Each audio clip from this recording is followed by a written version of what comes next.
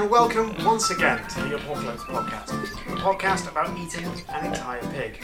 I'm James Bellardi, and as ever, I'm joined by Chief Taste Tester Sam. Sam, Zdravstvuyte. Zdravstvuyte, James.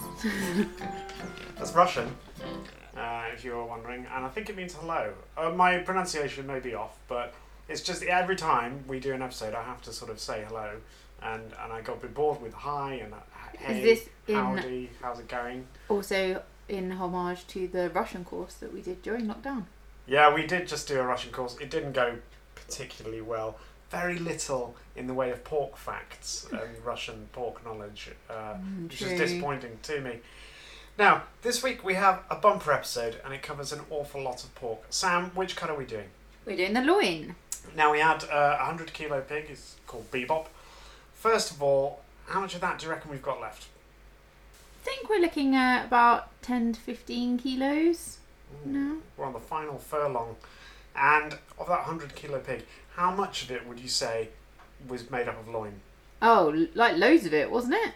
It was like about 6 pieces. Yeah, each one like maybe like between 3 and 5 kilos. I mean, do those maths. Now, the loin. What is the loin? The loin is a bit of meat that runs along the outside of the rib cage at sort of at the top of the pig. So from kind of the top of the arse to the bottom of the shoulder blade. Muscles-wise, we're talking about the trapezius, the thoracolumbar fascia, and the iliocostallacis. Faves. It's usually considered in 3 sections. So you've got the front, the middle, and the rear, and there's 2 of them on each pig, like one on each side. Hence, you get 6 pieces. Now, each of those 3 sections have a slightly different makeup of muscle and fat and bone, and that makes a difference to the way that they need to be cooked, and we'll get onto that as the episode carries on. So what I think you're saying is that we had 6 pieces of loin, but no 2 pieces were alike. Well, no, what I'm saying is that there were 6 pieces of loin, and 3 of them were alike. Okay. Do you know what I mean? Okay. Like, so you've got 2 front bits, 2 middle bits, and 2 rear bits. Okay, that makes more sense. And they're very much alike in that regard. Price-wise, loin is kind of mid-table. You know, sort of per kilo. It's definitely cheaper than leg or shoulder. Pricier than belly. You know, so it's a good all-rounder. You can buy it on the bone, off the bone, in big chunks, in smaller pieces. Quite often it gets turned into chops. Like when you buy a pork chop, it's made from the front end. And we did that with some of it? Well, we didn't turn it into chops. They were already made into chops for us, but we're going to get onto that. One sort of interesting property of the loin is how separate the fat is from the muscle. There's a sort of really obviously distinct layers, and you have the option of making a healthy cut of pork if you want, just by slicing that fat off. Is that what we did? No, because this is the Apocalypse Podcast, and we believe that fat is flavour. So in every single instance, in every recipe that we've cooked in this episode, we left the fat on. Fat is fun. Here in the UK, we use lots and lots of loin to make back bacon. Bacon comes in 2 types, right? You've got streaky bacon, and that's basically the bacon that they have in every country in the world apart from in Britain. And that comes from the belly. Oh. Then there's back bacon, which is the loin, which is the sort of oval-shaped bit with a bit of the top part of the belly muscle attached to the edge. Interesting. Elsewhere in Spain, they cure it, turn it into charcuterie. The Chinese use it for char siu and all sorts of tasty roast meats. You can cook it quickly or slowly. It's probably the most versatile cut of pork we have thus far encountered. Is that true? Did we say that about like nearly every other cut? Yeah, but this time I really mean it. It's more versatile than belly. Yeah. More versatile than tenderloin. Definitely, yeah. Alright. Now, before we talk about the recipes, don't forget, if you have any thoughts on pork, then just give us a shout on Facebook, Twitter, or Instagram by searching for the Apocalypse Podcast, or just head on over to apocalypsepodcast.com. So, the recipes. As I mentioned before, the loin is usually split into sort of 3 equal-sized thirds. You've got the front, the middle, and the rear. And the difference between the 3 is the ratio of fat to meat. And generally speaking, the further back you go on the pig, the leaner the meat gets. So for the front third, you've got the biggest fat cap on top. And I want you to cast your mind back now, Sam, all the way back to episode 3 of the Apocalypse Podcast. Can you remember what we cooked? Oh, was that back in the summer? I think we cooked chops. Yes. Yeah, both of our front thirds of loin were turned into chops. Okay. And for a breakdown of how that went, as soon as you finish this episode, or maybe you just want to pause it now, you can head on over to episode 3 to find out how all that went. It's a pretty good episode, that, actually. I think it's a good chance it's going to be better than this one. It was probably the first episode we did where I thought, oh, maybe this won't be so bad after all. Didn't we get loads of contributors to that episode? Yeah, we did. I think that's right. The secret sauce. So, but anyway, spoiler alert, in a nutshell, the chops were fantastic. They were. We had 6 kilos of them. Everyone agreed. There was about 18 chops, all in all. Full of flavour when you give them a bit of love and attention, and an absolute world away from those dried out grainy pork chops that we were all served as kids. Don't! Except for in Sam's house, because Sam's mum never once dried out the chops, ever. No, they're amazing at cooking pork chops in my 80s household. And your mum would know, the thicker the fat cap, the better they get. That's what stops them being dried out. Yep, that is what Jane Dodd says all the time. Calling her out by name now, unbelievable. Oh, God. You don't have to eat all of that fat. You know, that's the thing. You can cut it off, but you need to keep it on there during the cooking process. That's the key to a great chop. So we've already now just covered off a third of the loin in this episode. Great, let's get this episode done. Getting through it. Middle section of the loin, however, is where things start to get interesting because, you know, the fat layer is not nearly as prominent as it is at the front. But there's still enough to keep it going.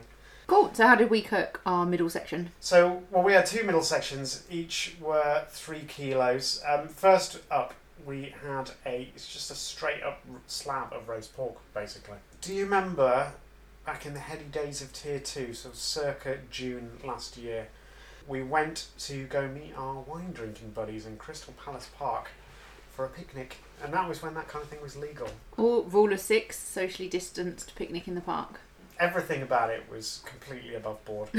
We brought the pork, Kat brought some homemade sourdough, Neil brought some posh butter, Evil Matt brought bubbles, and together we just chuckled the afternoon away in a drunken haze of pork and crackling and sunshine. That was a lot of crackling. Yeah. I think we all like the crackling more than the pork. Well, I personally made the crackling a feature? A feature, yeah, that's right. It was a mission to get it right. Basically, I mixed Simon Hopkinson from The Guardian. He had a recipe guide to doing the greatest pork crackling.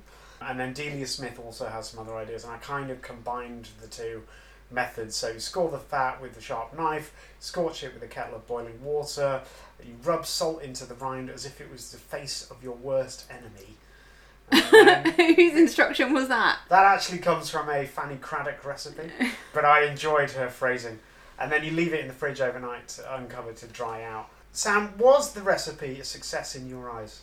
Well, I think my overarching memory of that glorious day is that it was all tasty, but it was the crackling that stood out. I think I remember us having the crackling as almost like a topping to the pork and the sourdough. Did we take some apple sauce or something as well? Yeah, we some made kind of chutney or something. Apple sauce. And then do you also remember that a couple of days later I shredded the remaining pork and then put it in some homemade ravioli? Oh, I do remember that. Yeah, I really love it when you make pasta. With a lightly herbed pork broth. So, fantastic in the moment when we were just eating it as part of the boozy picnic. But then also incredible leftovers. Yeah, I think that is one of the things we're finding with quite a lot of bebop, isn't it? That actually it's really good like for repurposing. The other middle section, we barbecued in an apricot glaze. And that recipe came from vindulge.com. I brined it first, so that was how I decided to try and keep the moisture in there. You sear it over a hot side of the grill, then you move it to the cool side, lid on for about 80 minutes, basting at the end with this kind of sweet apricot sage sauce. Sam, what did you think of it? Well, again, heady days of summer, we were outside eating. Yeah, it looked amazing, didn't it? It was kind of huge from memory. Well, it looked just like one giant rack of pork chops, so it looks so indulgent and lavish. That's how we live our lives. Yeah, slicing them away. My only critique here is that whilst the brining helped the meat stay moist, it kind of made the crackling go a bit soggy. And was that worth it? But then if we think about the piece we took to the park, the meat was a little dry at the expense of having amazing crackling. It's really hard to get the 2 right, isn't it? Very, very difficult. I would also point out that the sauce was a touch sage heavy. Oh, I really like sage though. Well, you do. I thought it made it overly floral. I don't remember that. I remember liking it. Well, I distinctly remember, because you can only buy sage in like massive amounts, and what you're going to use it in. So I just was piling it in there trying to. No, we've got loads of frozen sage leaves in the freezer because we've ended up. Batch. Yeah, we've ended up with so much. Then finally, the rear thirds. Now, remember, this is where the least amount of fat is of all of the loin cuts. So in order to keep that moisture and tenderness, we thought we'd take drastic action. And our inspiration came from where, Sam? It came from St. Lawrence's Market in Toronto, Canada. Yes. And what did we eat when we were in St. Lawrence's Market in Toronto, Canada? We ate many things, but I think what we're most alluding to here is pea meal bacon. Yeah, now pea meal bacon, it's cured pork brined in salt and maple syrup and then rolled in crushed pea meal, which is what we here in the UK call split yellow peas or yellow lentils. As in the thing you make dal out of, right? It isn't exactly that. Took a little while to make, didn't it? It took about a week when you factor in all the curing time and the rolling time and everything. Often it's referred to as Canadian bacon. From what I hear in the US, that's a bit of a joke, but let me tell you, I thought it was an absolute game changer. So we went on holiday to Canada in 2012. Yeah, we should actually clarify that when we're talking about being in St. Lawrence Market, this did not happen in the middle of lockdown. This happened obviously 9 years ago. Yeah, and you were obsessed with it. You were obsessed with us going to the market and trying it because you'd read all about the different Canadian foods. And then since 2012, you've been pretty much talking non-stop about pea meal bacon. Yeah, well, I wanted it part of my life. You can't buy it anywhere in the UK. You've got to make your own. So this was a special occasion is what I'm saying. Yeah, and in order to recreate the authentic St. Lawrence Market experience, you have to slice it fairly thickly, bang it in a frying pan, and when it's nearly done, just absolutely drown it in maple syrup. So that will kind of caramelise at the edge and give you this really sweet, crispy, juicy bacon. Serve it in a bun, dive in. Sam, was it as good for you as it was for me? No, it wasn't. I think, because didn't we end up making 2 lots of pea meal bacon? Yeah, that's because it was so good. Yeah, but I think also that we probably did that around the autumn, and although the whole way through this experiment I have not felt like I've overdosed on pork, the pea meal bacon is one of the things that tipped me a little bit over the edge. Expand on that. What do you mean? Well, it is nice, and if you've got it in a good crusty roll, but because it is a little fatty and quite salty like bacon is, and because you don't do things by halves, and it was absolutely drenched in maple syrup, it was nice to have a bit, but having to have it 3 days on the trot and then have another whole load of it later, it was a little bit too much for me. But I liked it so much that I insisted we did it again. Yes, and luckily we didn't have to just share it between the two of us. We took it camping in a safe way. Yes, with the aforementioned wine drinking friends, we had a socially distanced camping experience. It was actually at the end of September when you were allowed to do such things and have holidays in the UK. We were all assigned different roles, and ours was to bring the breakfast. And what better way than a sickly sweet maple covered bit of pork with lentils falling off the side. Yeah, and it went down a treat. Everybody loved it. Yeah. It was an experience for sure. So I guess maybe I would say that if you have a whole loin and there's only 2 people, then 3 kilos of turning that into pea meal bacon is a lot to eat before it goes off. Yeah.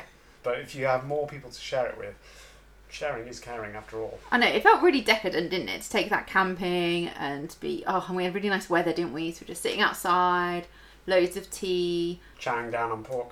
It was good. Let's do marks out of 10. The chops. Oh, well, we scored them back in episode 3. I can't remember what I scored them. 8, maybe? 8. Yeah, I think if you treat them right, you can get a solid 8 out of 10. The picnic roast. 7. Yeah. But if I'm adding points for atmosphere, 10! Well, you're not. But, it's a great way to make awesome crackling. It's not that adventurous as a recipe. No, it was tasty. Yeah, it was really good in sandwiches, wasn't it? It was a great showcase for the pork in a plain way.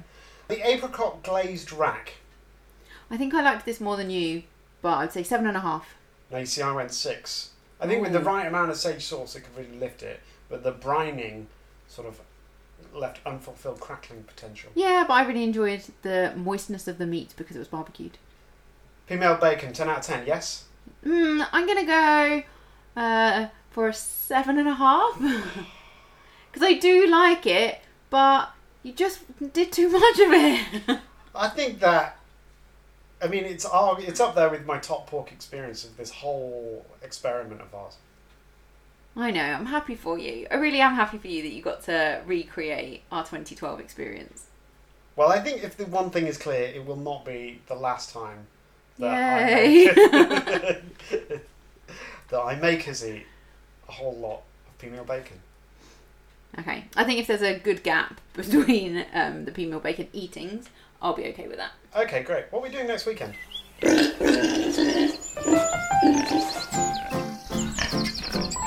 And on that note, don't forget to hit subscribe to make sure you don't miss an episode of the Apocalypse Podcast. And you can find us on Facebook, Twitter and Instagram by searching for the Apocalypse Podcast. Get in touch, find recipes or more episodes at apocalypsepodcast.com. Join us on the next episode of the Apocalypse Podcast, where Bebop will be saving our bacon, female or otherwise.